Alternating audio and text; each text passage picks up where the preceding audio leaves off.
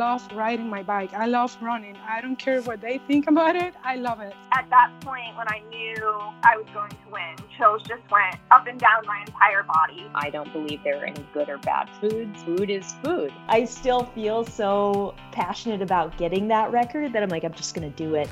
As an athlete, I was like, what's my story or what's your story? What can you learn from it? And what can you teach people? Welcome to the Iron Women podcast. I'm Alyssa Godesky, and I am here with the new swim course record holder at the St. George 70.3. Ramona is so excited about this. She is barking in the background if you can hear that, because we are just so pumped to be talking with my co-host today. She has finished the race, gotten herself somewhere, and is ready to talk to me today, give me all the details of the race. Haley Chura. Haley, congratulations. How are you feeling? Thank you. Alyssa, did you even forget? I think you forgot to introduce yourself, Alyssa Godesky, my co-host. But that was such a nice intro, and I am living up this swim course record holder. I think also, okay, excuse my voice, first of all. It might come across, maybe it comes across even better. Maybe people like it. But the air in St. George, I just raced St. George 70.3, and the air in St. George is quite dry. And I live in a place, Bozeman isn't exactly humid, so I don't know why this happens, but I think when I'm running, I breathe so hard that I get this nice rasp going for a couple days. But I am feeling tired, sore, dehydrated, and happy. I'm a finisher. I haven't been an Ironman 70.3 finisher in a while, so I will take that honor, with everything it comes with. And Haley, so last week we were talking, and I thought, with training, I was like, I think I might be on a backlog and have to kind of watch the race coverage after I did my training for the day. But things worked out. I was actually getting a later start and waiting for it to warm up a little bit more before I went for a long ride. And so I got to catch the live coverage of the race, which was super exciting. And I got to see the swim, and I was like, I think I was washing dishes, and it was just music to my ear as I hear and there's Haley Chura catching up. It appears she's catching some of the pro men already. It was a good swim. I will say, okay, St. George, if anyone hasn't been to Sand Hollow Reservoir, so it's going to be the host of the 70.3 World Championships this September, but it is a gorgeous lake reservoir. It's you have these red mountains around it, and then it's this really pretty color of blue. I think it's spring fed, so it's very cold. But I love, love, love cold water. When people before the race were who were already out in St. George were talking about these temperatures, 59 degrees Fahrenheit, 60 degrees Fahrenheit. I was like, oh yes, because I love some cold water. And it ended up, I think, being 60, which I did not actually find cold at all. I was so comfortable in that temperature. I was in a wetsuit. I was wearing the new QR wetsuit, which was actually my first race in that, the Quintana Roo wetsuit. And so it felt like the perfect temperature. So I was just happy. I don't know. And it was I also need to give it my pool in Bozeman is rather crowded. And so I get a lot of practice, and sometimes there's no lane lines. And so I get a lot of practice sometimes swimming around people. And I think that paid off, as much as I hate it in the day to day. And I sometimes wish I could get my own lane, and it never happens. If you end up running into a group of pro men, sometimes it pays to have practiced swimming through people. Sometimes do you do workouts sometimes with no lane lines in the pool? Yeah, occasionally. Usually that's one reason I swim early in the morning, because they put the lane lines in early in the morning. And so early in the morning, I'll go if I have a hard workout, I try to time it for that. But if you want to swim later in the day, there's no lane lines, and the hours are a little hard, so it condenses everything. Yes. And so honestly, what that does is when there's no lane lines, it's a lot. I worry about hurting people because I'm a fairly sturdy person, I feel like, and sometimes I get going, but maybe it helps me work on my sighting. I don't know. And also, can I even say another, this is a travel blog for Bozeman Swim Center in the negative way, but it is a 50-meter indoor pool. It's very nice, but some of the lanes you have to swim clockwise. So normally in the United States, you swim counterclockwise in a lane, not in Bozeman. Some of those lanes you have to swim clockwise. And I am someone who gets Is there a reason, or That's just the rule that they made there? Well, sometimes when there's no lane lines, I guess then you don't have people going like opposite direction, like everyone's going the same direction. Oh, okay. So you're like less likely to run head on into someone. So I can see, and also if everyone in the pool is doing freestyle, you won't hit hands. Right. When have you ever been in a pool where everyone was doing freestyle? Like, unless you're like swimming the 1500 free, and that doesn't happen. People do breaststroke. A lot of people do breaststroke, and you will get like kicked in the gut. And so it's like, you have to watch out. So anyway, on a normal day, if I am doing like a shakeout swim, like usually I'll end up swimming that like after a run. So I run in the morning, I do a shakeout, and it's like, I get to practice some sighting, but you never know. Cause again, I'm running into a group of pro men, and I was like, I will not hurt any of these men when I pass them because I'm really good at this. So pro men, you're welcome. I didn't hurt any of you. And maybe you just hurt their pride, but watching the video, it was clear that you were really good at that, Haley. And it's just fun to watch, you swim. And, as a reminder to our listeners, this is Haley's first triathlon since I believe September 2019, when you raced in the World Championships. She has raced since then, at least in the Olympic trials qualifying marathon and Olympic trials marathon in Atlanta in let's see, February of 2020, right? So that was like technically your last big race, I believe. Correct me, jump in if I'm wrong. Yeah. But so it had been a while, especially for you for multi-sport racing. And then you bang out this like course record setting swim. And I actually went back and I was like, let me see what Haley like normally swim. I mean, you're usually like far enough ahead of me that I'm not quite sure. Does she swim like a 20 normally, or does she swim like 23? Like how does this rank in the historical of Haley Chura swims? So I took a look back at some of your results, and this like seemed to be, if I was just analyzing by the numbers, you have some outliers, like 20-minute swims where I'm guessing that it was like current assisted, right? Or like there were some in China where again, it's like, I think that I don't know. There's current assist. If it was that one, it's like there was a current. Yeah, I've done a couple river swims. Yeah, that were quite nice. I figured those were like the outliers. And then, I mean, Haley, this looks like one of your best swims since probably we were like 29 or 30, which was like exciting. Wow. So I didn't even know that. Yeah. So I think, for everyone out there, I know I get questions a lot of like, how long are you going to keep doing this? And I always like laugh because I'm like, I just feel like you can always keep getting better. And like, there's always, so like, this is just like a shining star moment, I feel like, in your career, Haley. And it's like super exciting to see. And then you got out of the water, you got some good camera time in your Smashfest Queen kit that was like so well coordinated with your helmet, your shoes, your bike. I loved it. And it was like some great shots of you on the bike, Haley. And then that was pretty much where I had to go out to do my workout for the day. So then I didn't catch up until the very end when everything had happened. But I have an athlete, Haley, who Josie, and a lot of times she'll ask, like, when you do a big event, what's your like pit and pearl of the day or the event, right? And so I was like, this will be a good question for Haley. So can you give our listeners like your pit of the day and your pearl of the day? We do pit first. There's a lot. Okay. I'm going to do pearl first because that's the easy one. The swim was a pearl. That was definitely, my swim has felt good. And I will say, maybe this is kind of one of those things with like, I know people have come out of the pandemic and they're like very unsure about their swim. My pool was closed for a while, and I was definitely like unsure with my swim, but I have had some good swim workouts in recent months where I was like, oh man, even with like restrictions that are in place and that kind of thing, like making the most of what you have can pay off on the day. And so I think that was like a good lesson. And then, and being able to lead a race, I was not expecting to have a gap like that. And so when I came out and I was like, I got a gap, this is nice. I'll take it. And like, I was like, my like few miles of fame before Daniela came by me. It was, I don't take that for granted because it's not like that. Yeah, it was, again, I can't believe I'm 35 years old and I can still swim like that. I'm like, oh, this is great. And then as a pit, I struggled. I will say I struggled on the bike and the run. And, it has been 18 months or however many months since I've raced a triathlon. And so things weren't quite clicking. But there was nothing like terrible that happened. I don't know. My bike worked great. you know, I got so many cheers on my outfit. Smash Fest Queen, thank you. I got that in the mail like right before. And so that was actually like, I think that might have been the first time I wore it was on race day.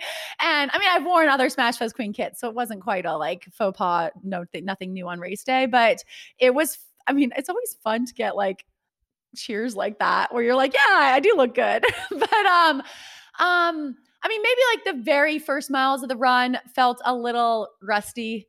And I was like, oh my goodness, can I make it 13 miles? But I will say one of the nice things about endurance racing is that things can get better.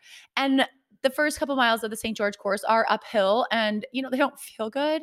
And then honestly, but once we got like up there, I started feeling better. And so maybe that's also, I'm throwing in another pearl, but like just kind of coming through and feeling better later in the run was, you know, it's a nice reminder of how racing happens, you know, and also just like sometimes you feel like you're doing really not well, but you might be doing better than you think.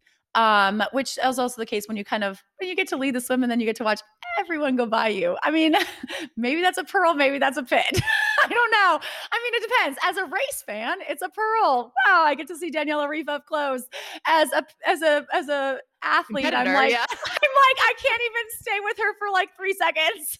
But you know, yeah, you take what you can. But I need to tell you one other story, Alyssa. Okay, when we lined up for the swim start, they called out, you know, the first 10 people that were ranked, and it was also funny because they're like listing accolades. And when they list Daniela Ryf won, if anyone is not aware. And if you don't know who that is, like you will in a second. But so listing out her accolades, and it's like 2014, 2015, 2016, 2017, 2018 world champion. Like it was just like, what? Like it sounds like a joke, like how many races she's won. But anyway, I lined up, then the rest of us kind of just got to line up, however. And so I was lined up right behind Daniela, right behind her. And I was like, should I ask her to come on the podcast? I was like, here's my chance. I am right behind her. Like I'm tapping on your shoulders now, and like, yeah, so don't tap on my feet in the water, but also like, hey, I didn't do it. I thought about it. For all of our listeners, we have tried. She's a very, very busy woman. She's busy winning world championships. You know, maybe someday, but I was like, you know, or I was going to be like, hey, I'll let you swim on my feet if you'll come on the podcast. But like, obviously she doesn't need any domestique help. She won another race, and you know, it's fun watching her race, but I didn't quite do it. Sorry, Alyssa. But I was like, is this unprofessional or not? Like maybe if there had been, it's only like 2 minutes to the start, which is kind of close. If there had been like more time, I might've like struck up a conversation and been like, hey, I have this podcast. Well, if anyone sees her at Ironman Tulsa, just, you know, feel free to go up, and, you know, if you're asking for her autograph or something, just also feel free to drop in that you would love to hear her on the Iron Women podcast. So yes, you can do that for us. That's our ask of our listeners this week. That's why you can cheer for her. Tell me I look great, and tell her, hey, go on Iron Women. And Haley, I have a question for you. So this is also, I'm combining as a mailbag question. So we got a mailbag question that came in from Emily, and she was curious about the slot allocation. And she wanted to know if we had any insight, because like Ironman races in Europe are getting canceled like pretty frequently, or getting like pushed further into the fall. You know, things everywhere are pretty up in the air for 70.3 and Ironman distances, but like the spots to the world championships, right, still exist. Where are they going? Do we know anything? And Emily, I guess, I mean, you know, first off, I'll say, I don't think Haley and I are going to, anything we say, take with a grain of salt. We'll say that much. But we'll give you, you know, like, Haley, do you have any insight into how this is working after being at a race now? How did it work at St. George? Okay, well, I'm assuming Emily's asking for the age groupers, and I have a little insight in that. But I will say I finished 13th. You know, which I'll take, you know, that was it. But I got a roll down slot for pro roll down slot for the 70.3 worlds, and I took it. So you might see, which again, I will like add, it is fascinating, even to me, even now, how quickly I forget the misery of like how hard that course was, where I'm like, during the day, I'm like, never again, you know, on that bike when you're going up to those hills. And then like 4 hours later, like get a chance to race it again. I'm like, yes, sign me up. What Take is my money. But okay, so I think there were 4 slots for the women pros, and some people had already qualified, right? And so it rolled all the way to 13th at least.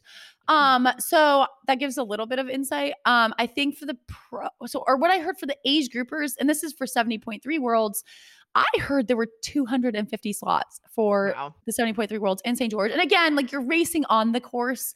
So that isn't like totally unusual that they give more slots to like that race. If it's going to be on that course, the world championship will be on that course also because it was such a big race. And so, but obviously there is a concentration of slots that they like because of the pandemic, because the world championship changed from New Zealand to Utah, which is quite a different geography. You know, they obviously there is some slots for that. And I do believe they, you know, I heard of some women's age groups having 20 slots, and this is for 70.3 worlds, which again, also is a bigger race.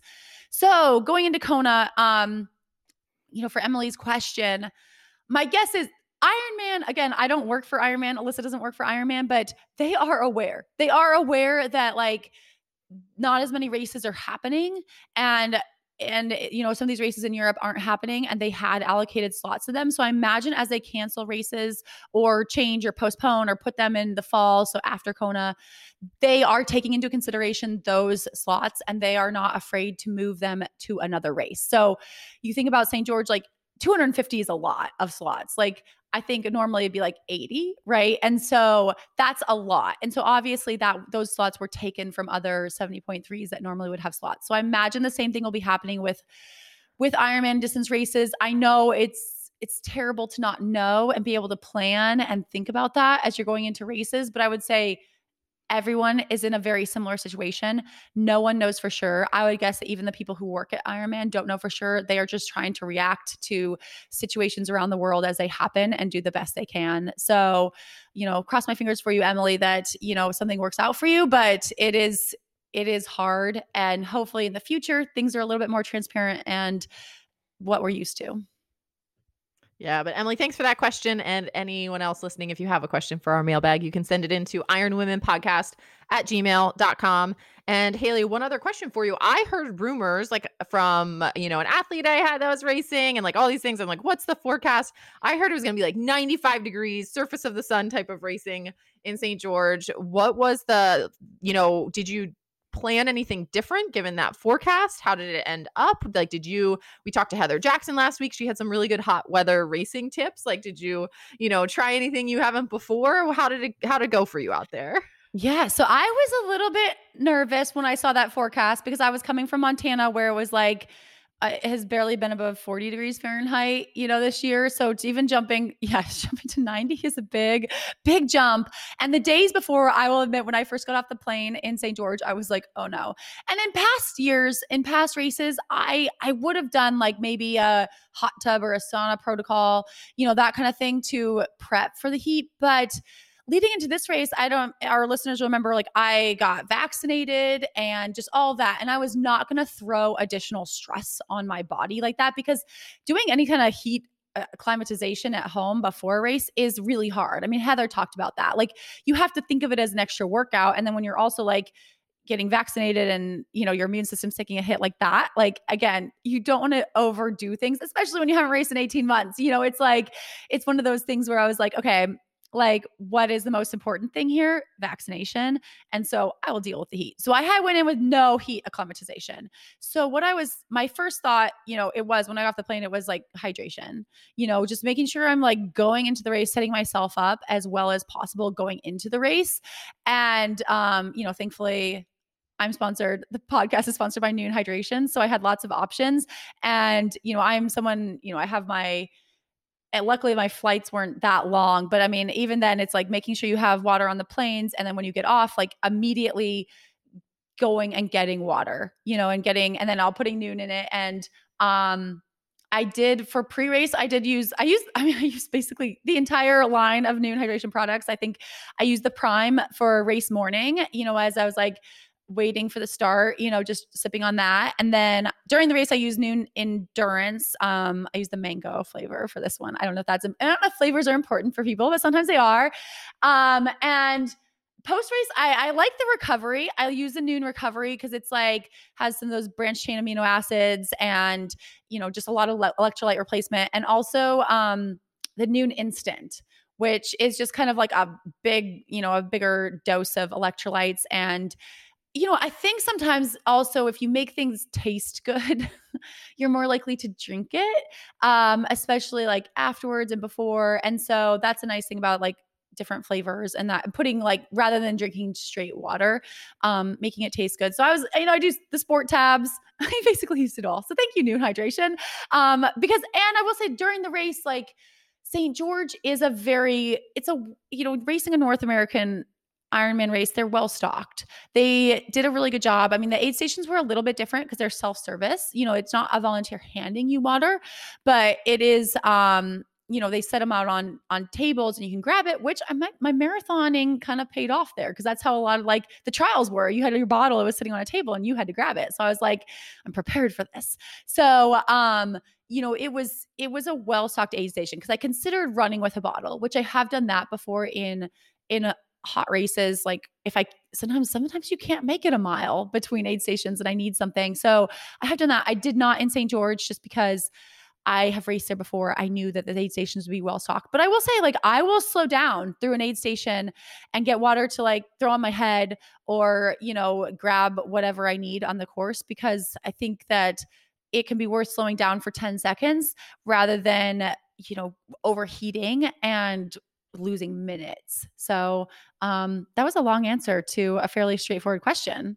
No, I agree with everything you said. I think it sounds like a good strategy. And if our listeners want to incorporate the Noon Hydration entire product line into their own, lifestyles for training and racing, as Haley clearly does, head to noonlife.com for 30% off with the code LIVEFEISTY with a capital L and a capital F.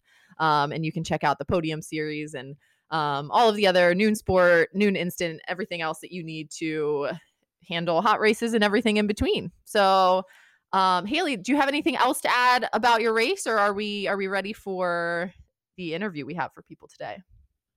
I know. I'm trying to think. I mean, just congratulations to the women who raced. I don't know if we said like the podium was that's true. Daniela Reef, Jeannie Seymour, Emma Pallant were the podium. I mean, just fantastic performances. And I mean, we've had Jeannie and Emma on the podcast before, years ago. And it was fun to watch, these women race so well. Again, coming out of a pandemic, everyone's in a different spot, and that's kind of an interesting thing too. I mean, it's like, I think that for people who maybe were there and didn't have their spectacular day, maybe had a day more like me, where it's just like, okay, the bike and run just didn't quite click, but we take, the good takeaways. And I think that you have some grace with yourself that it's been a while and things are a little rusty. I will also add, Alyssa, I had forgotten like what it's like to travel with so much gear. And also the shame I got from the airport people. I'm like, when you're checking in the bags and they're like, you have so much stuff. And I want to be like, well, show me how you do an Ironman. Yeah. Like, I'm like, show me how to do this with less stuff. I'm like, anyway, but but I'm like, okay, so if anyone is feeling that, I was there with you. I get it too. But it's, but also the pride I have for myself. Like, I think that I was thinking, earlier today, I'm just like, I'm really proud of myself for like how I'm able to get all this stuff together, get myself to like another state, in a pandemic, like staying safe, like, which I will give Ironman some props. Like the race felt, they had masks for us. They had, it felt the temperature checks. Like it felt very safe at the race site. And so, Ironman, I think did a very good job with that, but it was, when you're out of practice with packing a bike and just unpacking a bike and realizing how hard it is, it's hard. And so I just give props to everyone who raced and like, especially those who haven't in a while. Like it's a hard sport, but then it is worth it. The feeling you get afterwards, I'd also forgotten that, where I'm like the feeling of accomplishment afterwards for all of it, for like packing the bike, for getting all my stuff checked in at the airport, paying all the fees, whatever. Pat myself on the back for that. So, and everyone as well. Well, congratulations on your swim course record, 13th place, spot to World Championship 70.3. We, it feels like the season's kind of coming together here, so we don't want to jinx anything, but it was really exciting to be able to see the broadcast and to get I definitely had that spark in me that's like, okay, I think I'm ready to be out there with people again too. So And looking forward to more. Shout out races to ahead. Dee Griesbauer for great commentating. Yes. I heard so many comments afterwards where people just love Dee's commentating. So Dee, another podcast guest and pro athlete, and we're fans of your racing and your commentating. And everyone, we do have a great interview for you coming today. A little bit of background for folks as we are switching gears with sports, and we are going to be talking to a big mountain climber today, Erin Parisi. Erin is en route to climbing the 7 summits, which is climbing each of the tallest mountains on the 7 continents. The 7 summits was first completed in 1985, and it has been repeated fewer than 500 times since. While about 80% of finishers are male and 20% are female, it has yet to be finished by an openly transgender person. Erin is hoping to be the first. We talked to Erin about all of the things from recent legislation surrounding transgender athletes to her training tips and tricks. So we'll hear from Erin after a word from our sponsors. The Iron Women podcast wants to give a huge shout out to Orca Sportswear for their continued support in 2021. As someone who isn't a natural born swimmer, my choices for swim gear are super important. Orca has me ready to battle for every second I need in the water with the open water, triathlon, and swim run wetsuits. They also have safety buoys, goggles, cold water caps, and booties. You name it, they have it. The code IRONWOMEN15 will get you 15% off, so head to orca.com today and let's get ready to swim in 2021. The Iron Women podcast is grateful to Zealios Skincare for their continued support of the podcast. I'm always excited when I start pulling out the Zealios sun barrier more and more because that's a sure sign races are around the corner. And I'm going to be happier than ever using my Zealios Race Relief Cold Therapy Muscle Gel because it means I actually got to do an in-person race this year. You can get your own Zealios Sun Barrier, Race Relief, shower products, and chamois cream for 15% off with the code IRONWOMEN at teamzealios.com. Hi, Erin. Welcome to the Iron Women podcast. Hi, thanks for having me. So our listeners are no strangers to the world of COVID cancellations and interrupted adventures.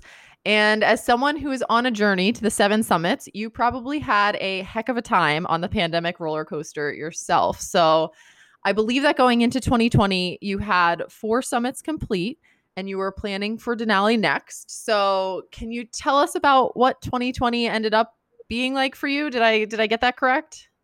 Yeah, that's exactly correct. I did 4 of the 7 summits in a year in 2018, 2019. And then I was ready to do Denali in 2020. And they canceled the whole permitting season. So we weren't able to climb in 2020 because the National Park Service didn't release any passes or permits. So it kind of ended our plans there. And so what you originally, sorry. I was just curious if you're originally trying to go for do it all as fast as possible. No, I wish from a visibility standpoint, it'd be nice to be done, but I'm just doing it as I can. And kind of with my day job and all that stuff, I'm pretty limited as to how much time I can dedicate to this. And so what's that process like? So you hear that it's canceled. Did you at that point, were you able to kind of put in an application? Like how far in advance are the permits given, for kind of your next hopeful window for Denali? On Denali, I think you've got to apply 90 days in advance with the National Park Service unless you've climbed it before. And then I think that shortens the window to 30 days. I was on the 90 days because I had never climbed it before. And the regular climbing season is usually between May and June based on, kind of when the storms are in the summer and when kind of the ice changes during the course of as it gets warmer and, it's too cold in the winter. So you really have that 2-month climbing window and then you have to apply for the permit 3 months before that. So, happily, I am on a 2021 expedition, but I was not on any expeditions last year. I kind of stayed home and trained, did a lot of running and training on my own. And Erin, in 2018, I believe you had completed 2 of the 7 summits. And at that time, or maybe it was right before you started, but you founded a nonprofit called Transcending. And the stated mission of Transcending is the advancement of transgender rights through all aspects of society by promoting athletics as a platform of transgender awareness and inclusion. Why do you think sports and athletics are important for inclusion? Well, I think there's a history of people being kept out of the larger society based on inclusion in sports. There are a number of societies around the world that still keep women out of sports. In the United States, we had sports that were segregated forever, and it really served one purpose, and it really kept people socially isolated and socially kind of kept down. So I think that in my case, I'm promoting outdoor sports as an avenue for growth for trans folks, because I know that the benefits of being outdoors and the benefits of, kind of the friendships that you build and all of the skills that you build as far as leadership go are transferable across life. And certainly, I think right now more than ever, you see, 28 states, over 100 laws being proposed that are designed to keep trans kids basically suppressed. And I think the idea is if you suppress kids, then you've kind of suppressed, a human being and an adult later on in life. So I think right now what I'm trying to do is really raise awareness and show that, beyond, everybody has these ideas that, everyone's going to go out and they're really in this thing to win and they're going out to be pros. But really what we come to sports for are personal growth and interpersonal growth. And, I don't want to see that denied anybody. I think that's a universal right. And we definitely have some questions about, your take on some of those bills and some of that activism side of things. But I wanted to ask first, before we get into that, is did you feel like your climbing changed when someone who climbed for yourself to someone who climbed as an activist and climbed for a cause? Yeah, I always say that an athlete's strongest muscle is their heart. I mean, it's really your heart that keeps you in it so much. And, for me, before it was hard to invest my whole mind and heart and soul into athletics because I was so distracted. Now, the one thing that I have is the ability to focus and to look at this mission of climbing the highest point on every continent from a standpoint that, I took for granted before. I didn't have this opportunity to be myself and do this before. And it was really something I never thought I'd be able to do. And here I am. And you mentioned the state legislation. And I read recently a quote from the Human Rights Campaign that there are more than 55 anti-transgender legislation bills that have been discussed across 30 states in the country. And like you mentioned, many of these bills are framed as quote unquote Save Women's Sports Acts. So are you following the state legislation debates, or is it kind of like, I just need to check out? It's hard. I know that I carry the weight of those discussions, and I'm not in, I'm not a competitive high school or some of these bills are aimed at 5-year-olds. We had co-ed sports all along, and now they're aiming these bills at 5-year-olds. So, this is a hard debate for the families that have kids who are gender nonconforming or trans. And these are hard debates for anybody who's ever been in that kind of what's the word I'm looking for? That demographic as well. For me, even being, in my mid 40s and an athlete, those discussions are hard to take. So I am paying attention for sure. And I'm trying to really have a positive effect on the debate just by spreading up one positive story through athletics and sports. I think the world really needs positive trans narratives to kind of bridge the gap between what the hopes and dreams of trans people are and what's being sold through these bills. And I live in Montana, and we currently do have 2 anti-trans bills working their way through our state legislature. And as someone who I feel like, a lot of my life has been shaped by sports and specifically women's sports. And I have actually competed against at least one openly transgender woman. And so I had very strong feelings about Montana's, quote unquote, Save Women's Sports Act. And so I actually took the time, I wrote to my representatives telling them I was strongly opposed to the bill. I watched the committee debate, and parts of it were terrible to watch, but parts of it were really hopeful. I think there were at least 3 times as many people testifying in opposition to the bill. And these were doctors and just highly educated, parents, trans athletes. I mean, it was really incredible. But despite overwhelming opposition, the lawmakers voted for it. So do you feel like there's a best course of action in stopping these bills? Is it writing to our representatives? Is it supporting boycotts in states like Arkansas that have passed and signed into law anti-trans bills? Or is it just like supporting pro LGBTQ plus federal legislation that would hopefully override, the discriminatory state laws? It's going to be a combination of all those things. And I think when all of that possibly fails, and we know it, as a course of action, civil rights, we don't necessarily always have a great civil rights history as far as legislation goes in the United States. I think what's right will ultimately win. I don't know how long that's going to take. So yeah, I think that, talking to your state representatives is a good thing. I think Montana was a great example of a place where you actually had a trans woman run in a race. I think she was University of Montana, and she came in, I think she was trying to, and it was NCAA, and I think she came, she came in like 153rd out of 300 runners. And that was it. She got the joy of participating, and no one, she was right in the middle of the pack.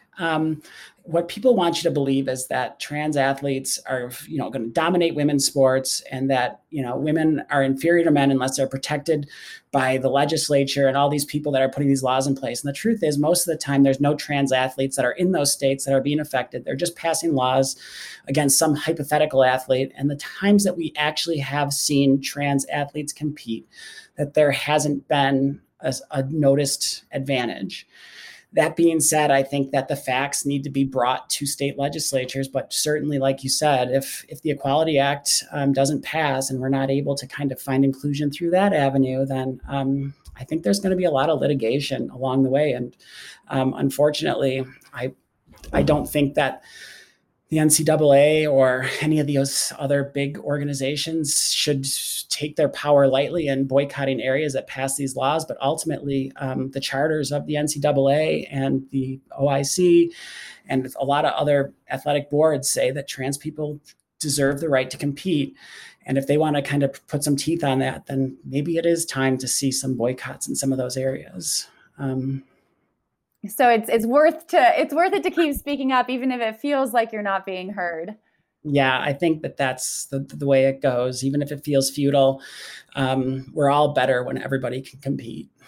Right. And I guess voting, we can always vote. Voting does help. So I do want to ask, about, you mentioned, the Equality Act, and then also just like the federal legislation. I mean, just after he took office, President Biden did issue an executive order that did state children should be able to learn without worrying about whether they'll be denied access to the restroom, the locker room, or school sports. And I know some prominent women professional athletes who took this as the end of women's sports. And you mentioned the NCAA IOC guidelines that are already in place, and you actually choose to climb under the IOC guidelines for transgender athletes. So can you tell us about those guidelines and why you choose to follow them, even though mountaineering doesn't necessarily fall under International Olympic Committee jurisdiction?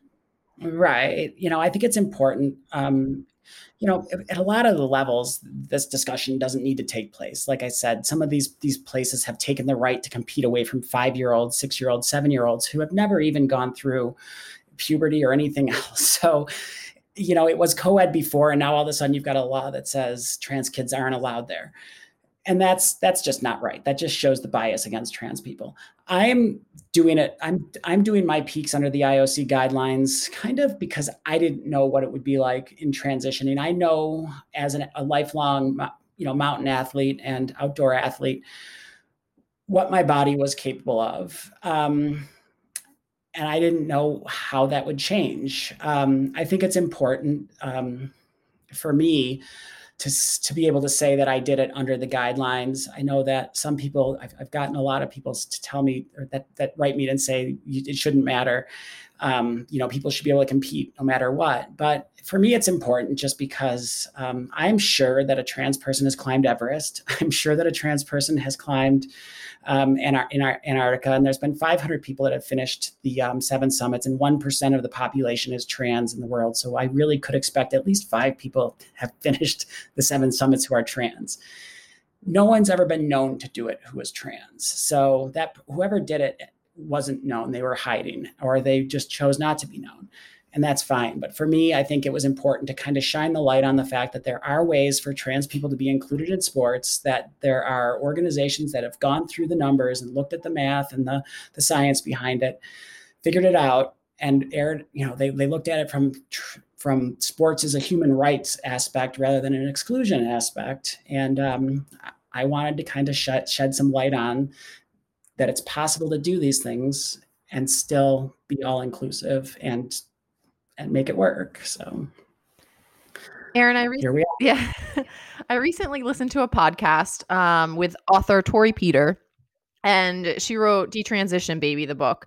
And she spoke about how she writes for trans people in the same way that Toni Morrison said she wrote for Black people, meaning that she writes at full speed and she doesn't slow down or dumb things down for cis people to, quote, catch up with what she is talking about.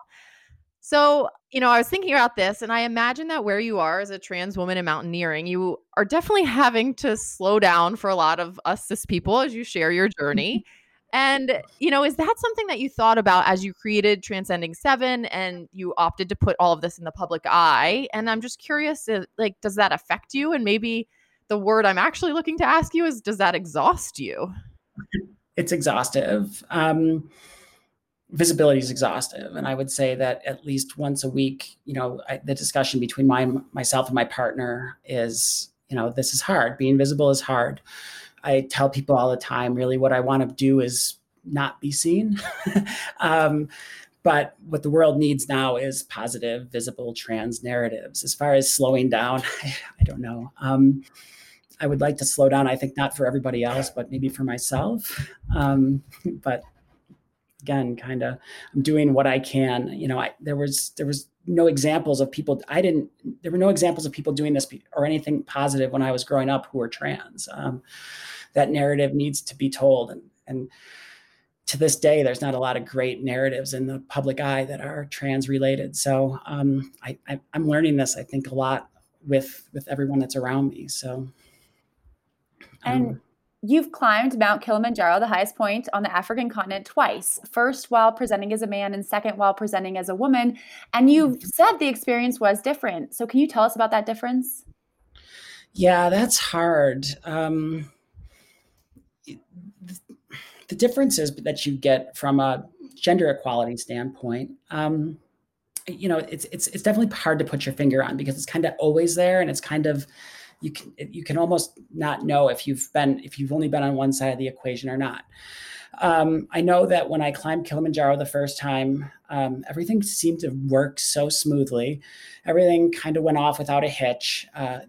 Everything was put together and right. And when things weren't, I was definitely part of the decision-making process and was asked and told what was going on all the time. The second time I went to Africa, I went there as a single female traveler and never came out at all because Tanzania has laws against, LGBT, kind of in general. So the community in general. So I thought the safest way to go, especially traveling as a single female, was to not be out as a traveler.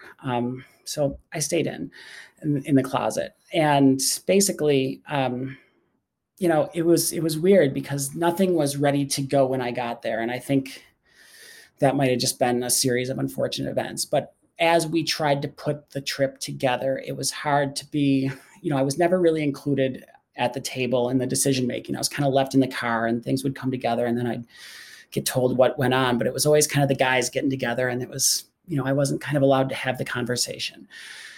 There were times when I specifically asked for things, whether it be like the route or my diet or things like that, where it was just completely kind of disregarded. It wasn't really viewed there was no follow through on things that I had asked to be done. And I just kind of had to live with it. So, it was these things where you're constantly asking yourself, why am I having to advocate for myself in this situation? And when I do, why am I getting ignored? So, I don't know if it was just the people that I was working with. I had climbed it with the same group the first time and the second time. So you'd think I had removed that particular variable, but you're facing kind of the inequity of the difference between how men are treated and how women are treated, in different places and in different cultures. And so climbing the 7 summits does require you to go to places like Tanzania or the Chechnya region of Russia, which are known for their intolerance and persecution of queer and trans people.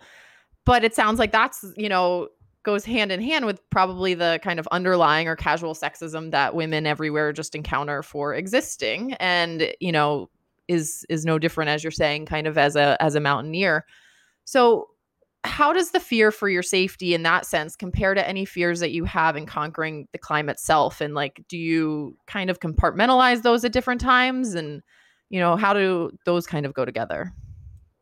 Yeah, it's definitely hard. When I first started this, I almost wanted the world to see what it was like for me to go through transition. So I started pretty early on, and I faced violence in my own neighborhood for being trans. I got identified while I was out one night with my dog, and I got surrounded and completely assaulted for it. I was on my way to Kilimanjaro the next week. That was probably the hardest thing I had to deal with. And I had already trained for the mountain, and I had already worked on the skills that I needed. And I had already gone through all of my technical layers and all of those things that I need to know to be an effective climber on that mountain. When you get to a country, or when I can't even go from my house to a restaurant without facing some sort of abuse, it's a totally different type of danger that I don't know necessarily that I can protect myself from.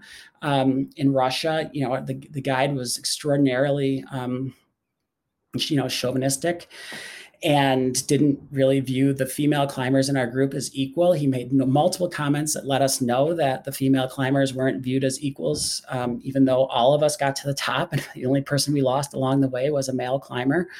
But still, we weren't viewed equally. And, I would like to think that we all should have a fair chance to make it from the base of the mountain to the top of the mountain and face the conditions that the mountain throws at us. But of course, along the way, we face a lot of barriers to whether it be in the training environment we engage, or in kind of the casual other problems that come along with the sport itself, and that makes the climb a little bit harder. So yeah, it's hard I definitely compartmentalize all the different aspects, but you can't prepare for some of the violence that I could face. At the same time, I guess I got to focus on the things I can control, which is the danger that I could face on the mountain. And so just to recap, you have climbed 4 of the 7 summits. You've already stood on the highest points of Africa, Australia, Europe, and South America. So your 3 remaining summits are Denali in North America, Vinson Massif in Antarctica, and Mount Everest in Asia. So of the summits you have remaining, is there one that you're most excited for? I'm excited to climb right here in North America. This is my home mountain. So it's in Alaska. I think it comes at a super opportune time in the United States, not opportune time, but a very pivotal time in American history for trans people. I hope people look and understand kind of the aspirations of a climber and what it means to be included on a rope team. Of course, Everest is huge too. No trans person has stood on the top of Everest that we know of the 5,000 climbers that have made it to the top. So to have that trans flag high above the world, and just be loud and proud on top of the mountain and say, I'm not going to hide from the highest point on earth is super important to me as well. Is there anything that you're worried about, and in the climbing aspect? I mean, is there like travel logistics or the really cold of everywhere? I guess all 3 of those are really cold. I was going to say Antarctica, but I bet like the top of Everest can't be balmy. I think at this point, they're all kind of the same. They say Everest and Denali are equally as physically rigorous. I've never been to Antarctica, so I can only imagine what kind of conditions we'll face there. Antarctica is a little bit scary because you're so far away from any sort of emergency rescue or anything. So you really become so self-sufficient as a climbing pod. You really have to trust and know the people you're climbing with, and know that, you kind of all have each other's back, and you're all in it, not for the climb itself, but for the health of the community and the climbing team. There's different reasons to fear all of them, and there's different, I think, success in all of them. Westward is a Denver publication, and in that profile they did of you, they said, or you had a quote, and that was, "You can do two things in the mountains, which are really cool. You can escape and let your thoughts run, and you can build friendships that are bigger than friendships." So I'm curious if maybe you could tell us a little bit about a friendship that formed in the mountains for you that's been particularly special. I think the biggest one that, I kind of always go back to, and Meryl talked about when we did a film together last year, is with my aunt. She moved out to the West in the Rocky Mountains and kind of learned to do all the outdoor sports in the 70s. And she was coming out of the closet at the time as well, at that point in the 70s, which was, I think, pretty hard, given the challenges and where we were back then. And, but she kind of did her own thing and moved into New Mexico and just grew. And then, but when I got into college, I took to her because she was just this badass woman that was kind of out in the back country and skiing and, spending all of her spare time skiing. And even though I wasn't out of the closet yet at all, our relationship kind of grew and grew and grew from that point. And then, I came out to her on coming out day, I think 5 or 6 years ago. And I kind of had a chance to say, thank you for what you gave me in the outdoors.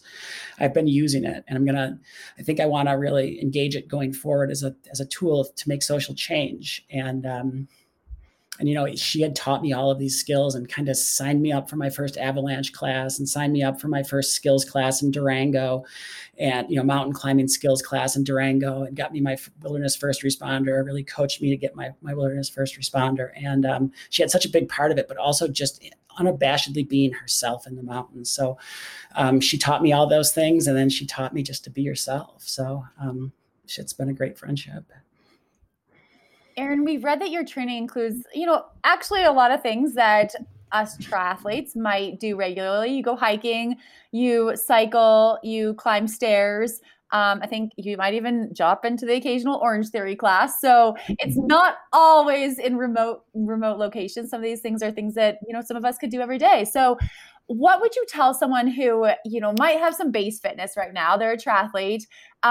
They want to get into climbing, mountaineering, maybe not quite 7 summits, maybe like something a little closer to home, but like, how do you know when you're ready? I think you go out and pick a safe objective where, you're not going to get into too much trouble maybe, and go test your legs going uphill. I think that the biggest thing with transferring your skills is, for me, you're right. I drop into Orange Theory if that's all I've got. I get on the cycling trainer or the treadmill if that's all I've got. I hate the treadmill, but we all have to do it, right? But I think that when we get the most benefit is when we're doing the activity we want to do. So I would say get out on the trail that's close to home. Find people that are interested in it. If you're a triathlete, I think a lot of people are starting to look towards trail running, and then they're starting to look at the bigger objectives. And I think the best way to learn is experiential. Just go out and get your feet wet. And you mentioned this earlier, but Meryl did release the movie Transcending, which was a wonderful short movie profile into your journey. And we definitely want to give credit where credit is due. So can you talk about Meryl, any other sponsors that you have that have supported you through this journey and are supporting transgender awareness and inclusion? Yeah, my biggest sponsors at this point are Meryl, who did the film and the awareness around that. And I've gotten messages from parents of trans kids that have said, thank you for doing that. Just putting the narrative into film form was huge. So Meryl did that. I have support from REI. They have been great to work with, and I've got support now. I'm an ambassador for Mammoth, who's a big mountaineering brand. So those are my three big supporters. And nobody kind of gets me all the way there. It's really my biggest supporters are the people I know that have supported me just in little small increments. And okay, we're recording this sort of mid-April, and I know you have a timeline coming up. Like, can you tell us about what is coming up in the next couple of weeks for you? Yeah, for sure. You might be breaking the news here. I think we wanted to climb Everest this year, but with COVID still the way it was, we didn't think it was good to add any sort of traffic to the international base camp that is Everest. So we stayed local here in the United States, and I think sometime in early May, I'll be on Denali. And then 6 months after that, we'll be climbing down in Antarctica, trying to climb Vincent's Massif. So you heard it here first.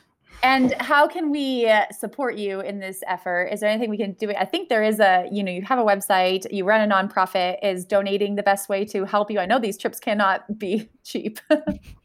Yeah, I think donating to the nonprofit's important. We're trying to do more with the nonprofit. We're doing a lot more than just supporting these climbs. At this point, we're trying to support, outdoor climbing events for LGBT folks. We're looking at sponsoring some trans inclusion in day camps and stuff now that some sports opportunities have gotten taken away from kids. We're really trying to find kids in those spaces and sports camps outside of those places where they can safely be themselves and be part of the team. So supporting Transcending, which is transcending the word less the C. So it's transcending7.org without the C. And supporting those not just supports me, but it supports kind of these climbing nights, these queer climbing nights where we're trying to get people, more involved in moving their bodies and finding the joy in their bodies, and also doing the narrative changing type of projects like I'm doing. So that's supporting Transcending is a good way to do that. And we will put the link for all of those things in the show notes. And Erin, thank you so much for taking the time and sharing your voice with us today. We are going to be sending you all of the good vibes we can here in a few weeks as you tackle Denali, and we can't wait to follow along and see how it goes. Thank you. Thanks again for having me. Hey folks, Sarah and Sarah here from Feisty Media's If We Were Riding podcast. So Sarah, do you remember last year when we created the feistiest team in endurance sports? Oh, I remember. It's a team that faces challenges head on, understands the connection between mental and physical health, understands the value of a good laugh. We definitely understand that. And aims to get the best out of ourselves and each other in sport and life. Yeah, so we've had a full year of virtual happy hours and expert talks, team challenges, awesome prizes, and swag. And we are ready to open the door for year 2 of the Feisty team. We are relaunching officially, but that's not all. They wouldn't call us feisty if we didn't have something extra up our sleeves. So this year, since racing is kicking off again, we decided to kick off even harder. On May 18th to 20th, we'll be hosting the Level Up Summit, which is 3 evenings of learning and fun to set the tone for 2021. At Level Up, we'll discuss everything you'll need to start your race season off with a bang. Work with your female physiology to get the best out of yourself and stay true to our community goal of creating a more inclusive sport. So when you sign up for the Feisty team, you get access to the Level Up Summit for free. You can also sign up for the Summit separately if you wish, if you just want to get like a taste of what the Feisty team is about. Head on over to feistytriathlon.com for all the deets. Yep, that's feistytriathlon.com, which is also a brand new website. Racing is back, and together we will level up. Haley, have you ever been jealous of the elite running or cycling groups who are able to get their blood work done super quickly and efficiently because they have a doctor on staff? Yes, I have been jealous. I have a great primary care physician, but I'll admit, sometimes I'm curious about certain blood markers in between my annual doctor visits. Me too, and that's why I'm excited Inside Tracker is here. Inside Tracker is on-demand blood testing. You pick your plan online, schedule your blood draw appointment locally, and get your results within a few days. My favorite part, they don't just give you data, they provide you with nutrition and lifestyle tips too. For a limited time, Inside Tracker is offering our listeners 25% off of their entire store. Just go to insidetracker.com/ironwomen and get started. Thank you so much to Erin for coming on in the midst of the prep for her big climb ahead this month.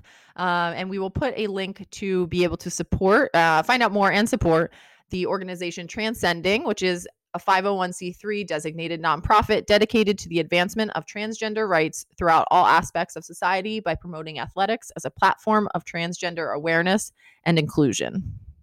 And if anyone does want to follow Erin's like specific project, the 7 Summits project, Transcending 7 on Instagram is her account. And, hopefully in the next couple of weeks, we'll find out if she made that successful summit of Denali. And then if she's headed to Antarctica later this year, and then I think Everest next year. It's amazing. Like, I can't imagine. I'm like, I'm planning a trip to Antarctica. No big deal, but very, very cool. And so nice of her to like share so much information with us today. All right, Haley. Well, I think that's all we have this week, but I'm so glad that you are getting some recovery time after St. George. Congratulations again on that swim course record, on your finish. I'm excited that, races are back, that you're back on the race course, all of the things. It's definitely a feel-good week after seeing a lot of those results come in. Yes, I'll be recovering hard this week, Alyssa, and it was great to chat with you, and I'll talk to you next week. Bye, Haley.